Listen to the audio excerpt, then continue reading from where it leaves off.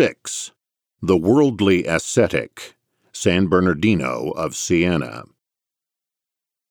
The great mind and the great systematizer of scholastic economics was a paradox among paradoxes. A strict and ascetic Franciscan saint, living and writing in the midst of the sophisticated capitalist world of early 15th century Tuscany.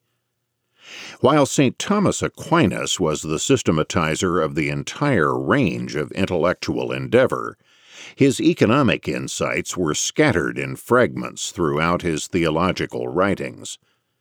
San Bernardino of Siena, 1380 to 1444, was the first theologian after Olivi to write an entire work systematically devoted to scholastic economics. Much of this advanced thought was contributed by San Bernardino himself, and the highly advanced subjective utility theory was cribbed word for word from the Franciscan heretic of 2 centuries earlier, Pierre de Jean Olivi. San Bernardino's book, written as a set of Latin sermons, was entitled On Contracts and Usury, and was composed during the years 1431 to 1433. The treatise began, quite logically, with the institution and justification of the system of private property, proceeded to the system and the ethics of trade, and continued to discuss the determination of value and price on the market. It ended with a lengthy discussion of the tangled usury question. San Bernardino's chapter on private property was nothing remarkable. Property was considered artificial rather than natural, but still vital for an efficient economic order. One of Bernardino's great contributions, however, was the fullest and most cogent discussion yet penned on the functions of the business entrepreneur. In the first place, the merchant was given an even cleaner bill of health than had been given by Aquinas. Sensibly, and in contrast to early doctrines, San Bernardino pointed out that trade, like all other occupations, could be practiced either licitly or unlawfully. All callings, including that of a bishop, provide occasions for sin. These are scarcely limited to trade. More specifically, merchants can perform several kinds of useful service: transporting commodities from surplus to scarce regions and countries, preserving and storing goods to be available when the consumers want them, and as craftsmen or industrial entrepreneurs, transforming raw materials into finished products. In short, the businessman can perform the useful social function of transporting, distributing, or manufacturing goods. In his justification of trade, San Bernardino finally managed to rehabilitate the lowly retailer, who had been scorned ever since ancient Greece. Importers and wholesalers, Bernardino pointed out, buy in large quantities and then break bulk by selling by the bale or load to retailers, who in turn sell in minute quantities to consumers. Realistically, Bernardino did not condemn profits. On the contrary, profits were a legitimate return to the entrepreneur for his labor, expenses, and the risks that he undertakes. San Bernardino then goes into his trenchant analysis of the functions of the entrepreneur. Managerial ability, he realized, is a rare combination of competence and efficiency, and therefore commands a large return. San Bernardino lists 4 necessary qualifications for the successful entrepreneur: efficiency or diligence, industria; responsibility, sollicitudo; labor, labores; and assumption of risks, pericula. Efficiency for Bernardino meant being well informed about prices, costs, and qualities of the product, and being subtle in assessing risks and profit opportunities, which, Bernardino shrewdly observed, indeed very few are capable of doing.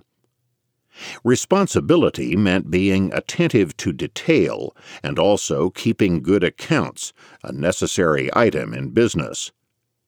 Trouble, toil, and even personal hardships are also often essential. For all these reasons, and for the risk incurred, the businessman properly earns enough on successful investments to keep him in business and compensate him for all his hardships.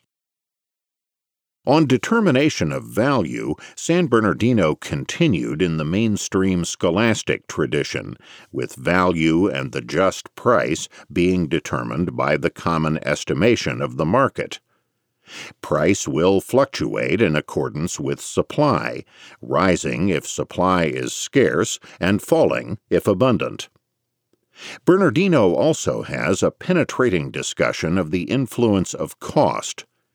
Cost of labor, skill, and risk do not affect price directly, but will affect the supply of a commodity, and, ceteris paribus, other things being equal, a phrase used by San Bernardino, things requiring greater effort or ingenuity to produce will be more expensive and command a higher price. This insight prefigures the Jevons Austrian analysis of supply and cost over 5 centuries later. As in the case of other scholastics, the common estimation of the market was held to be the common market price, but not a price set by individual free bargaining. The government was considered able to fix a common market price by compulsory regulation. But this possibility, as in the case of most other scholastics, was dismissed quickly. As we have seen, San Bernardino took over word for word the remarkable subjective utility theory of value, published and previously neglected by the Franciscan Pierre de Jean Olivier. Bernardino's significant contribution to the theory of the just as market price was to apply it to the just wage. Wages are the price of labor services, Bernardino pointed out, and therefore the just or market wage will be determined by the demand for labor and the available supply of labor on the market. Wage inequality is a function of differences of skill, ability, and training. An architect is paid more than a ditch digger, Bernardino explained, because the former's job requires more intelligence, ability, and training, so that fewer men will qualify for the task. Skilled workers are scarcer than unskilled, so that the former will command a higher wage. In a sophisticated discussion of foreign exchange, Bernardino put his imprimatur on transactions that were the dominant way in which hidden interest was charged for a credit transaction. Here, Bernardino followed the latitudinarian view of his master, Alexander Lombard. Generally, exchange transactions were conversions of currencies and not loans. Furthermore, usury was only a certain and riskless interest on a loan. Foreign exchange rates fluctuated and were therefore unpredictable. This was technically true, but generally lenders received interest on exchange transactions, since the money market was structured to favor the lender in this way. Bernardino also pointed out that conversion of currencies was necessary because of the great diversity of currencies, and because the coinage of one country was not acceptable elsewhere. The money exchangers, therefore, performed a useful function by enabling foreign trade, which is essential to the support of human life, and by transferring funds from one country to another without requiring the actual shipping of specie. San Bernardino of Siena was a fascinating and paradoxical combination of brilliant, knowledgeable, and appreciative analyst of the capitalist market of his day, and an emaciated ascetic saint fulminating against worldly evils and business practices. Bernardino was born in 1380 to a high official of Siena. His father, Albertolo degli Albizecchi, was governor of the town of Massa for the Republic of Siena. Bernardino's mother also belonged to a prominent local family. Joining the strictly ascetic order of the observant Franciscans, Bernardino soon became noted as a persuasive and highly popular traveling orator, preaching throughout northern and central Italy.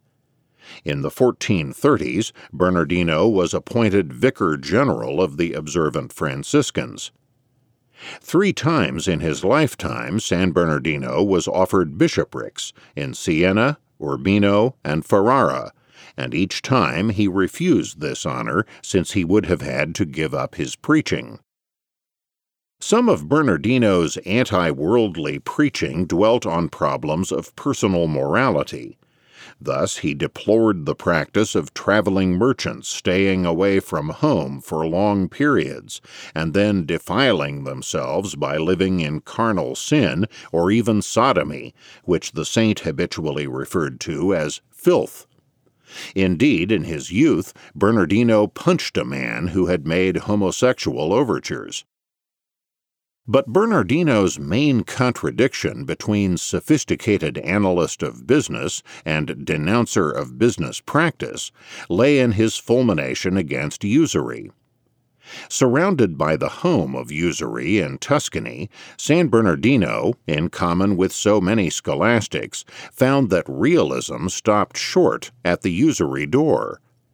On the usury question, the saint's brilliant analysis and benign view of the free market failed him, and he fulminated almost in a frenzy.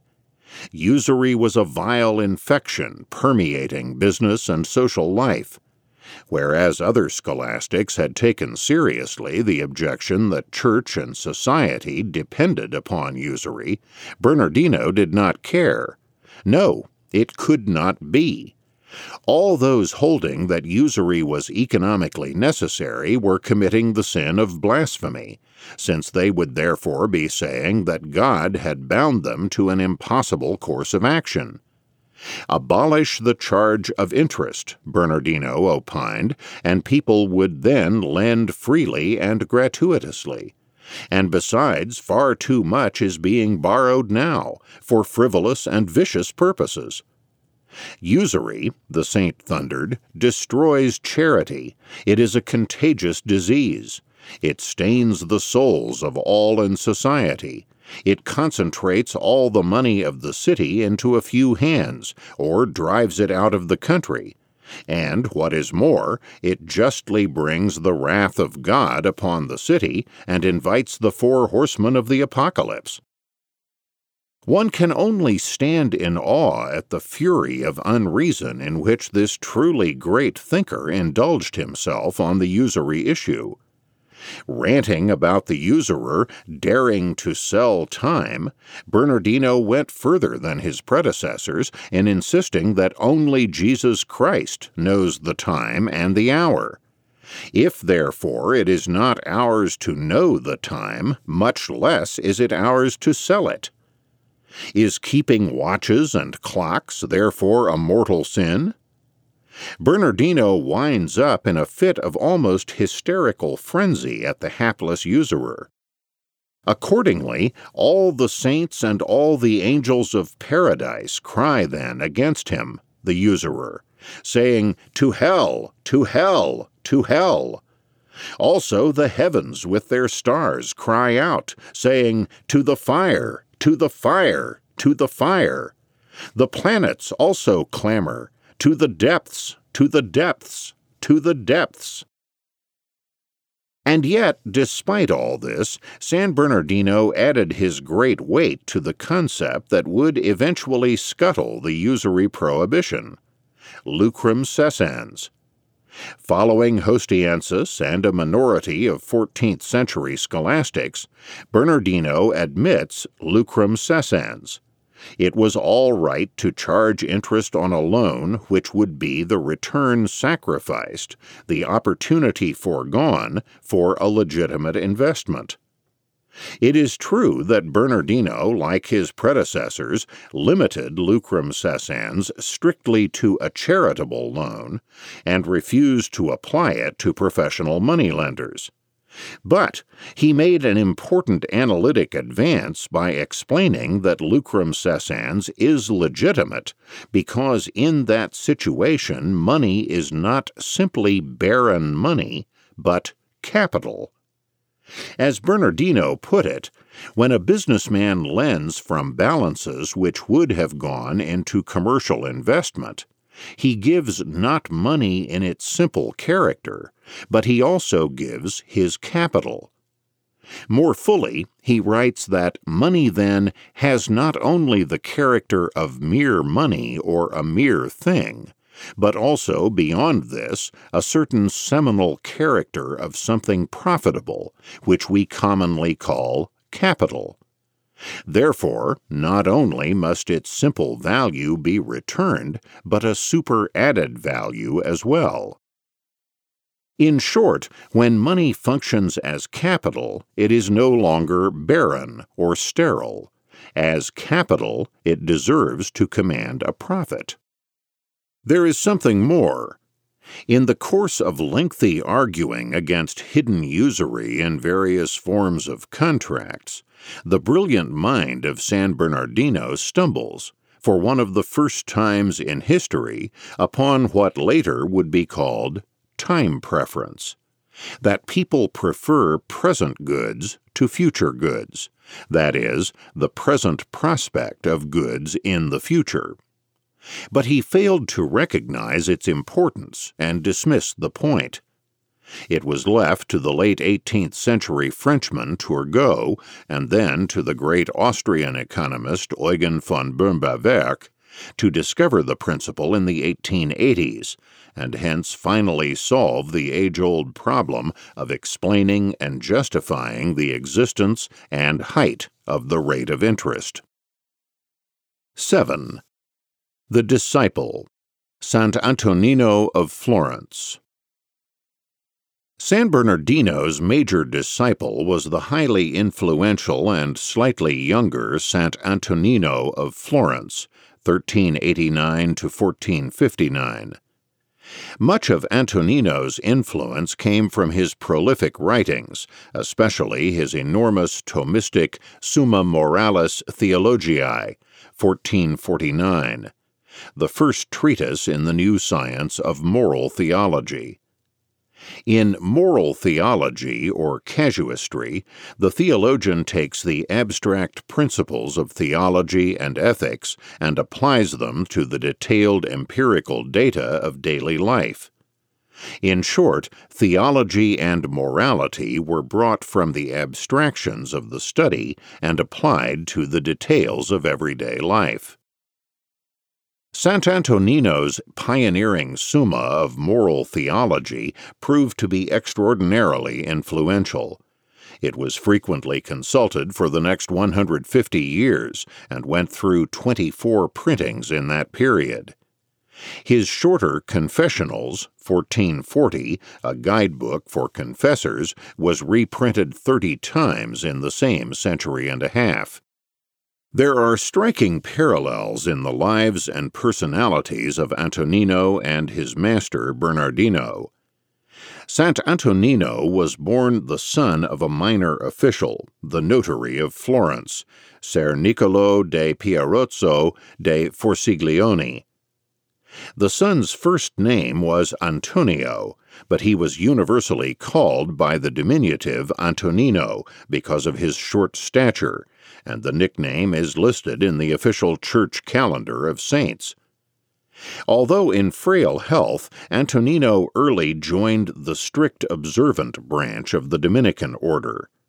His administrative talents were unusual and spotted quickly, and he soon became prior of the Dominican friary of Cortona, and was then transferred to similar posts in Naples and Rome. After that, Antonino was appointed Vicar General of the Dominican Friaries of Lombardy in 1433, and 4 years later also of all central and southern Italy. In addition to his vicariate, Antonino continued as prior of San Marco in Florence. In 1445, Pope Eugene IV appointed Sant Antonino to the Archbishopric of Florence, possibly on the advice of the great Renaissance painter Fra Angelico. A humble man, Antonino followed Bernardino in stubbornly refusing to accept the post. The Pope issued stern commands for Antonino to accept, and the story of a contemporary asserts that he only took the office under penalty of excommunication. In any event, Sant Antonino refused for the rest of his life to wear episcopal robes, and continued to wear the white habit and black cloak of a simple Dominican friar. Ironically, upon his death in 1459, Antonino was buried in full pomp and ceremony. Despite his reluctance, Antonino became a distinguished administrator and judge, daily making countless economic decisions. In Florence, he became steeped in knowledge of the financial and economic practices of the most advanced capitalist center of his day. Sant Antonino is habitually bracketed with Bernardino as two great scholastic thinkers and economists. But Antonino was merely a popularizer and casuist. In his analysis, he simply repeated the views of the truly great and creative thinker, San Bernardino. Both men were thoroughly familiar with the economic practices of their day, and Antonino came from Florence, the great banking center of Europe. Yet both men were humble ascetics, and the same tension and contradiction of worldly asceticism appeared in their works and lives. Generally, Antonino simply repeated Bernardino's analysis. In his discussion of value theory, however, Antonino further stressed Aquinas's crucial point that any exchange on the market is for the mutual benefit of both parties, since each is better off than he was before. A voluntary sale is a just one. And yet, Antonino seems more sympathetic than his mentor to government price regulation, which, where it exists, must be morally binding. Any black market price over a legal maximum is a sin. On the just wage, Antonino echoes Bernardino and adds material based on his extensive knowledge of the great Florentine woolen industry. The wage of a laborer is properly determined by common market estimation, and any attempt to form a union of workers would be harmful interference. This view implicitly endorsed the Florentine practice of outlawing wool worker unions as unlawful conspiracies. The monopolistic wool guild of clothiers, however, was legal, not surprisingly, since it controlled the government of Florence. The word guild does not appear in Antonino's work on labor conditions. Perhaps he felt it more prudent to ignore this controversial issue. Despite the discipleship, there were definite, though subtle, differences between the two worldly saints. Even though Antonino was more knowledgeable of the business world, he was, paradoxically, considerably more moralistic. Thus, one of Antonino's numerous works was a pamphlet on women's fashions, De Ornate Mulierem, in which he fulminated at great length against women's use of rouge, false hair, fancy hairdos, and other fripperies. His talent for moralism was, of course, reinforced by his pioneering work in casuistry. Likewise, he sounded off on artists, condemning all except religious art, especially exempting the work of his friend Fra Angelico. Antonino was particularly upset because paintings of non-religious subjects gave artists the opportunity to depict nude women, not for the sake of beauty, but to arouse libidinous feelings. Antonino did make the intelligent observation, however, that the price of paintings is determined by the artist's skill rather than by the amount of labor involved. Antonino's censorious views also reached into music, where he called for going back to the austere Gregorian chant and eliminating the sinful introduction of counterpoint and popular and even lewd ballads. In more strictly economic concerns, Antonino's heightened moralism was also evident. In contrast to his master, Antonino largely fulminated against foreign exchange transactions as implicit usury. As Raymond de Rouvet wonderingly remarks, this advice, if followed, would have abolished banking altogether, a rather strange attitude on the part of the archbishop of the leading banking center in Western Europe. Most of the theologians were more lenient, although less consistent. Antonino's ranting against usury was fully as exuberant as Bernardino's, and was heightened by the fact that he served as the apostolic commissary for the repression of usury in Tuscany. Antonino is the all-out denouncer of usury, drawing together all possible arguments with their most severe interpretation. As Professor Noonan states, by being more systematic, Antonino is more severe than many of his predecessors. Antonino draws together all the strict rules of the early usury teaching into a tight set of rules. No later writer of note will be as severe, as uncompromising, as true to the logic of the earlier conceptions as he. Furthermore, Antonino took no back seat to Bernardino in his hysterical ranting against usury. Usury is diabolic. It is the great harlot of Apocalypse 17, who sitteth upon many waters, with whom the kings of the earth have committed fornication.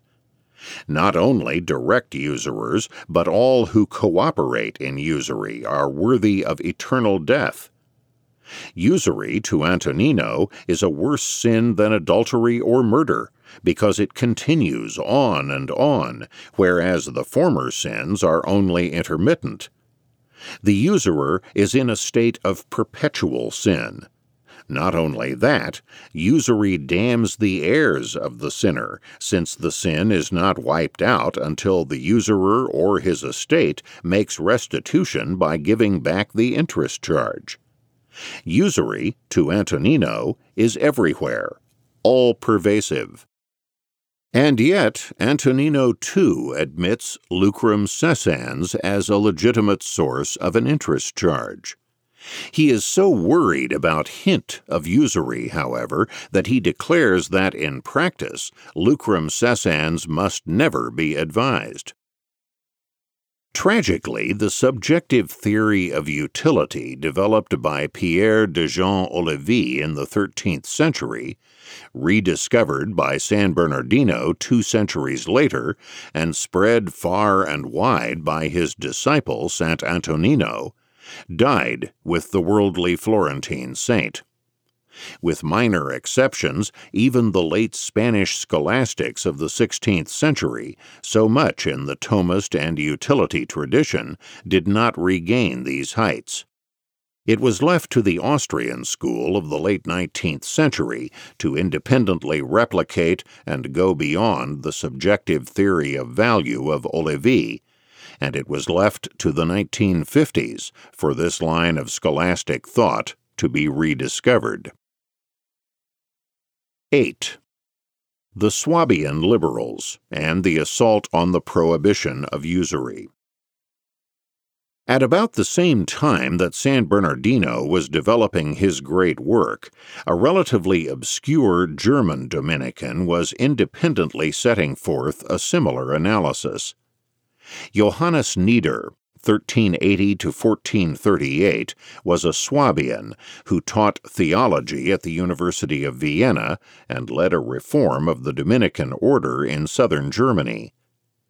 Nieder's brief treatise on the contracts of merchants, De Contractibus Mercantorum, was written about 1430 and published posthumously in Cologne about 1468. It was reprinted frequently for the rest of the 15th century. Nieder begins by justifying the profits of merchants. Recognizing the entrepreneurial role of the merchant, Nieder stressed that trade requires market knowledge, and securing that knowledge requires industry, diligence, and luck. Business incomes are justified by expenses, care, and risks. In analyzing market price, Nieder emphasizes subjective utility as the determinant. Nieder, like Olivier and Bernardino, distinguished between the objective utility inherent in a good and subjective utility, the status of that good in the estimation of men. Nieder was clear that only the latter decisively determined the just market price. Anticipating Jevons 4 centuries later, Nieder suggests that a change in supply will alter price by changing the utility assigned to it. That common market price determines the just price is clear in Nieder. The proper value of a thing depends upon the ways buyers or sellers may think about prices. Yet, where there is no common market, Nieder joins previous scholastics in stating that sellers may adopt a cost-plus approach to find out the just price that they may ask for. While only subjective utility is treated in determination of price, there are disquieting signs in Nieder of Langensteinian status arguments in justifying business income. For businessmen's incomes, in addition to being determined by the economic factors mentioned above, must also be decided in proportion to the nobility of the effort, a prelude to Nieder's making clear that the work of the soldier is nobler than that of the merchant, and therefore deserves a higher reward. This is a throwback not just to Langenstein, but to ancient Greek veneration of the martial as against the productive arts. In discussing money, Nieder is firm in justifying the activities of money changers. There is no nonsense about usury here. Nieder points out that the exchange of currency is a kind of selling and buying, and demonstrates even more cogently that the value of money, like the value of other commodities, also varies in the common estimation of the market.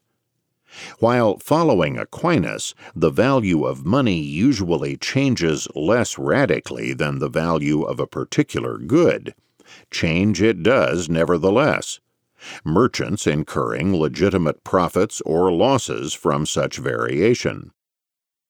Nieder writes trenchantly of the conversion or exchange of money, or of other things, which is, as it were, a kind of selling and buying of one currency for another, and presents, so to speak, the same moral problems as does commerce in goods.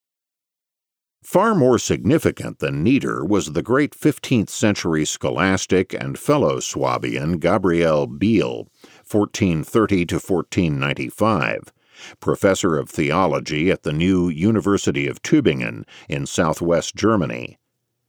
Biel was a distinguished nominalist and Occamite. In fact, the German Occamites of the 15th century were known as Gabrielistae.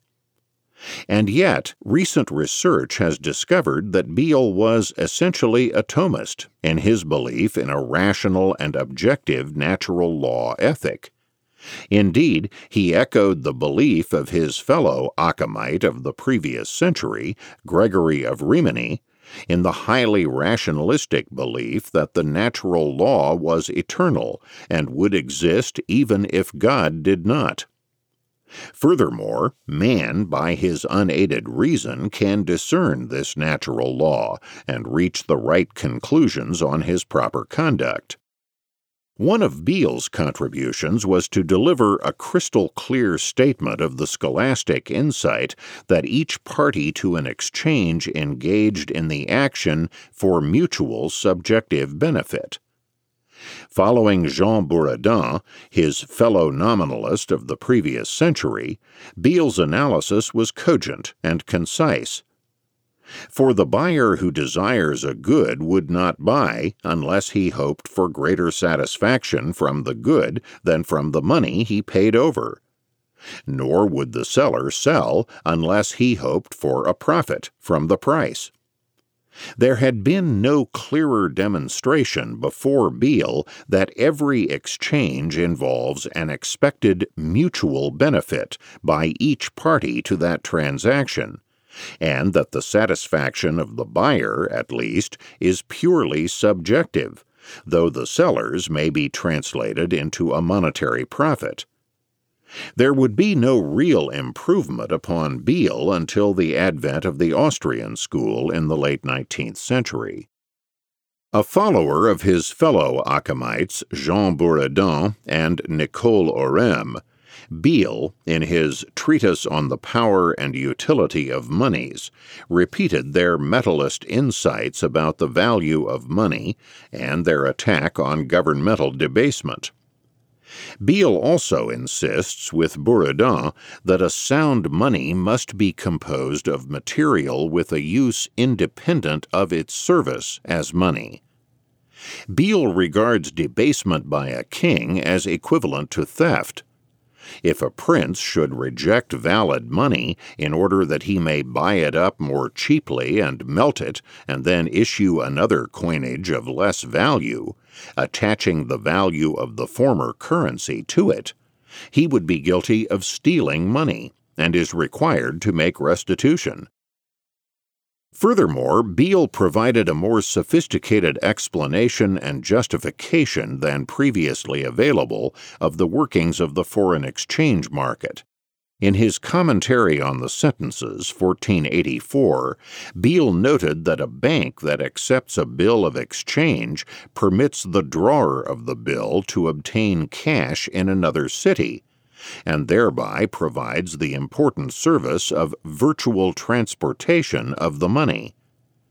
The drawer of the bill is relieved of the cost and the risk of moving the money himself.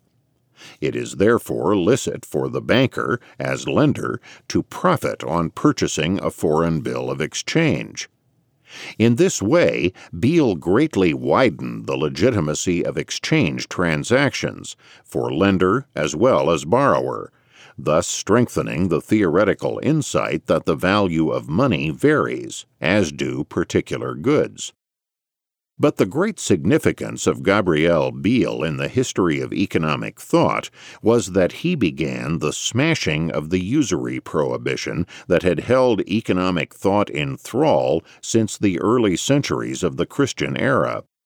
In addition to completing the liberation of the foreign exchange market from the taint of usury, Beale launched the justification of insurance contracts.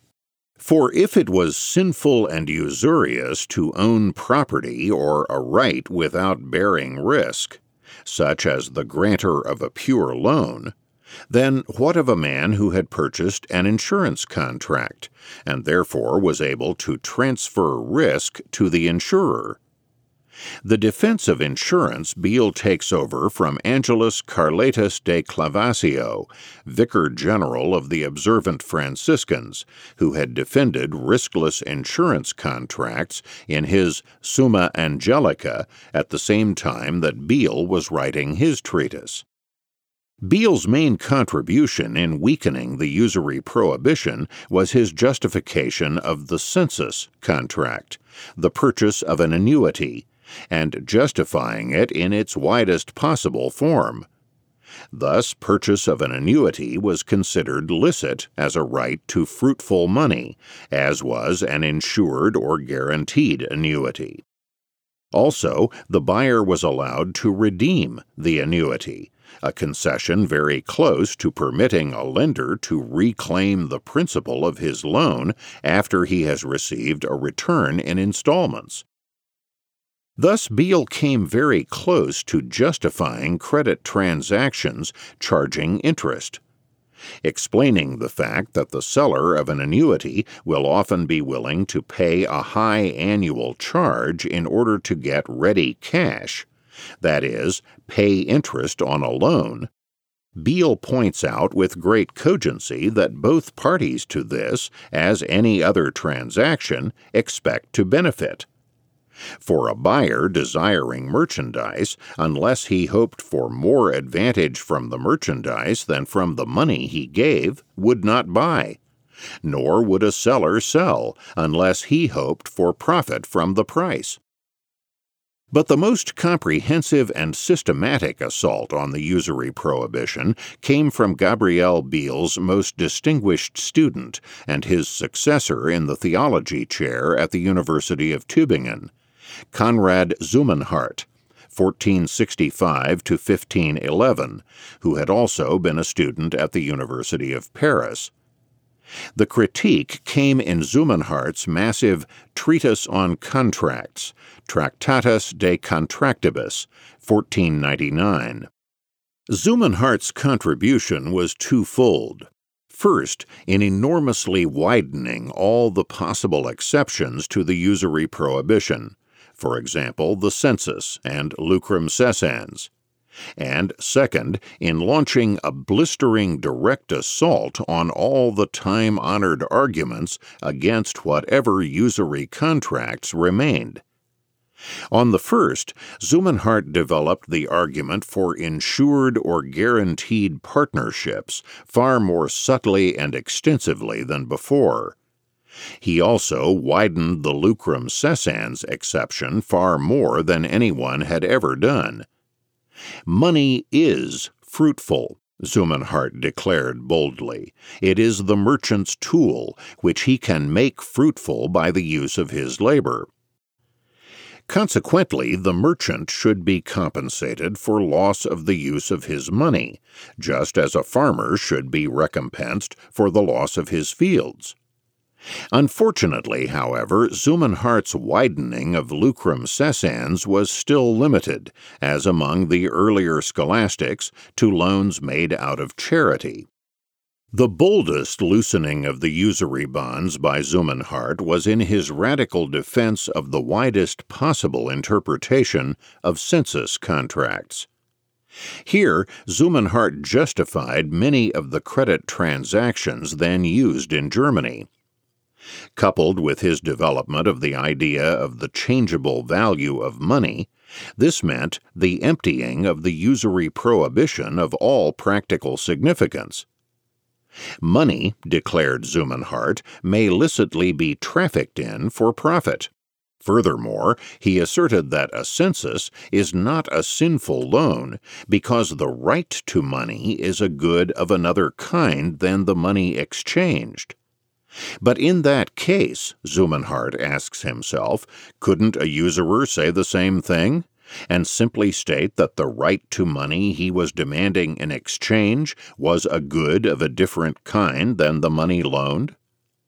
Astonishingly, Zummenhart replied, this was all right, provided that the lender did not intend this to be usury, and was himself really convinced that he was buying the right to money, which was a different good than the money itself.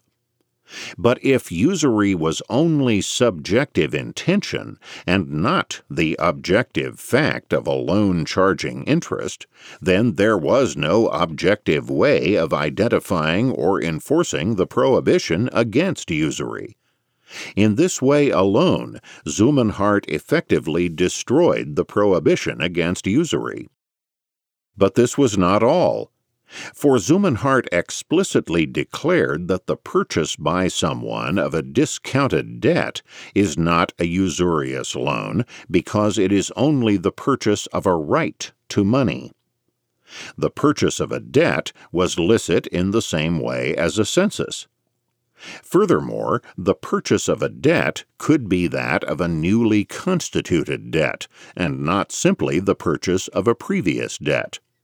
This, too, effectively ended the usury prohibition. Moreover, in approving debt purchase contracts, Zummenhart came close to understanding the primordial fact of time preference, the preference of present over future money. When someone pays $100 for the right to $110 at a future date, both parties estimate present money more highly than money payable at a future date. The buyer, lender, furthermore, doesn't really profit usuriously from the loan because he values the future $110 as worth $100 at the present time, so that the price and the merchandise are equal in fact and in the estimation of the buyer. Then, tackling the arguments for usury directly, Zummenhart presents 23 standard natural law arguments against usury and demolishes them all, leaving only 2 shaky formal arguments, while he also puts forth strong objections of his own against the usury ban. As Professor Noonan concludes, Zummenhart's examination ends in a rejection of the past. Usury is left assailed in name alone. The early scholastic theory of usury is abandoned. Zummenhart's argument for usury is comprehensive. Contrary to St. Thomas, the usurer is charging not for the borrower's use of his money, but for his own lack of use. If it is replied that the borrower's restoring of the principal restores to the lender the power of use, Zummenhart cogently replies, again sensing time preference, but he does not restore to him, the lender, the use of the intervening time, so that he will be able to use it, the money, for that intervening time. Thus, interest on a loan becomes a legitimate charge for the foregone use of money during the time period of a loan. It is clear, at least implicitly, that Conrad Zummenhart has magnificently demonstrated the justice of usury, of interest on a loan. On the fixed value of money as an argument against usury, Zummenhart repeats and develops the argument of earlier critics that the value of money varies over time. Furthermore, on the charge of risklessness of a money loan, Zummenhart originates an argument potentially fatal to the usury ban. He points out correctly that the lender is never without risk. He always bears the risk of the borrower going bankrupt. The borrower also has the opportunity of earning more profits from the loan than the interest he has to pay the lender. Furthermore, Zummenhart neatly smashed the Aristotelian argument that money by its nature was meant to be used only as a medium of exchange and not to command interest. Zummenhart boldly declares that the argument is simply absurd. Does one then commit sin by using wine to put out a fire, or by storing money in a shoe? There is nothing in the natural law that demonstrates that a material good must always be used for one particular purpose rather than for another. We are left, after Zummenhart, with only 2 very weak arguments against usury. The mere fact that Aristotle said it was unnatural, an argument which Zummenhart could only have meant sardonically, and the divine prohibition. But since usury is really natural, Zummenhart, as we have seen, is willing to construe the divine prohibition so narrowly that it virtually disappears. After Zummenhart, the usury ban is finished. Unfortunately for the credibility of scholastic economics, however, the 16th century scholastics, superb as they were in many areas of economics, did not accept the bold challenge of Konrad Zummenhart to scrap the usury ban completely. In some cases, particularly in his justification of the guaranteed partnership contract, Zummenhart held back from full approval, counseling prudentially against contracts, though licit, which might scandalize the community. It was left to Zummenhart's eminent student, Johann Eck, to carry the Zummenhartian revolution through to its completion. Eck, professor of theology at the University of Ingolstadt, near the financial center of Augsburg in Bavaria, was soon to find his greatest fame in arguing the Catholic case against Martin Luther. Augsburg was then the leading financial center of Germany and the home of the great bankers, the Fuggers, who had captured the lucrative papal banking business from the city of Florence. In 1514, the 28-year-old Eck, a friend of the Fuggers, criticized his cautious fellow theologians for concealing the truth that the guaranteed partnership contract was fully licit, scandal or no scandal.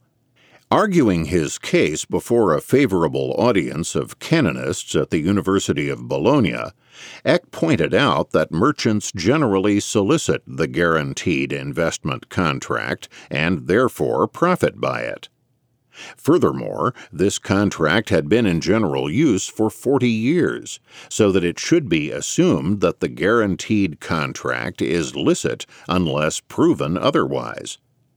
Also, Eck added the modern, sophisticated note that, after all, most capitalist investors in this contract are widows and orphans.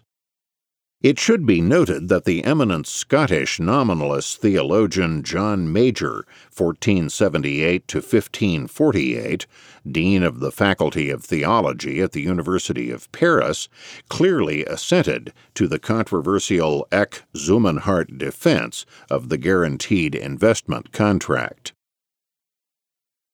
9. Nominalists and active natural rights.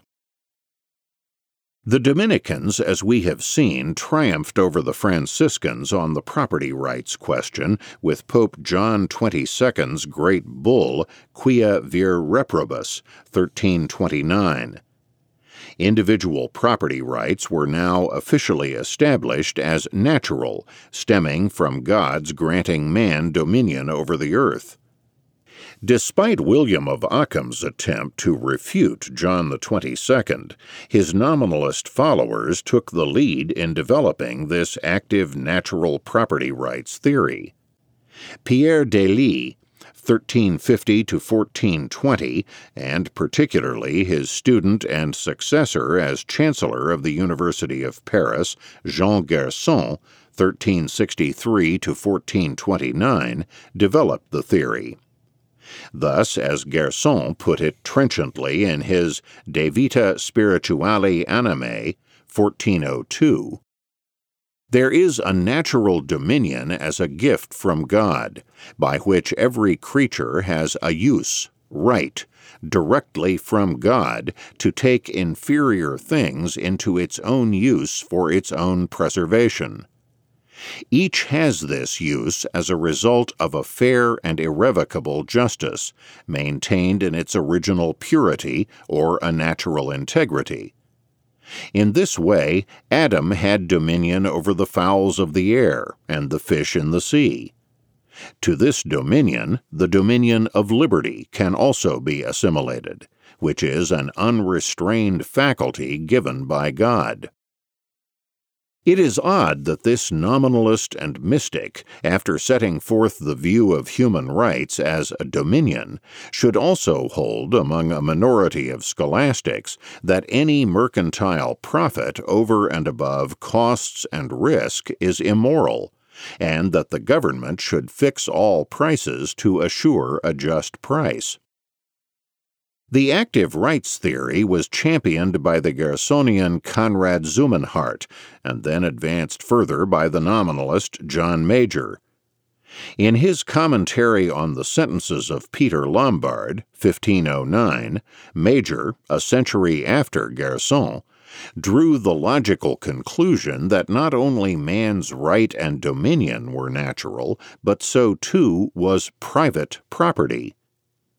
Major's student, Jacques Almain, put it clearly, Aurea Opuscula, circa 1525. Natural dominion is thus the dispositional power or faculty of using things which people can employ in their use of external objects, following the precepts of the law of nature, by which everyone can look after their own bodies and preserve themselves. Throughout the 15th century and into the 16th, the active theory of natural rights seemed to reign unchallenged.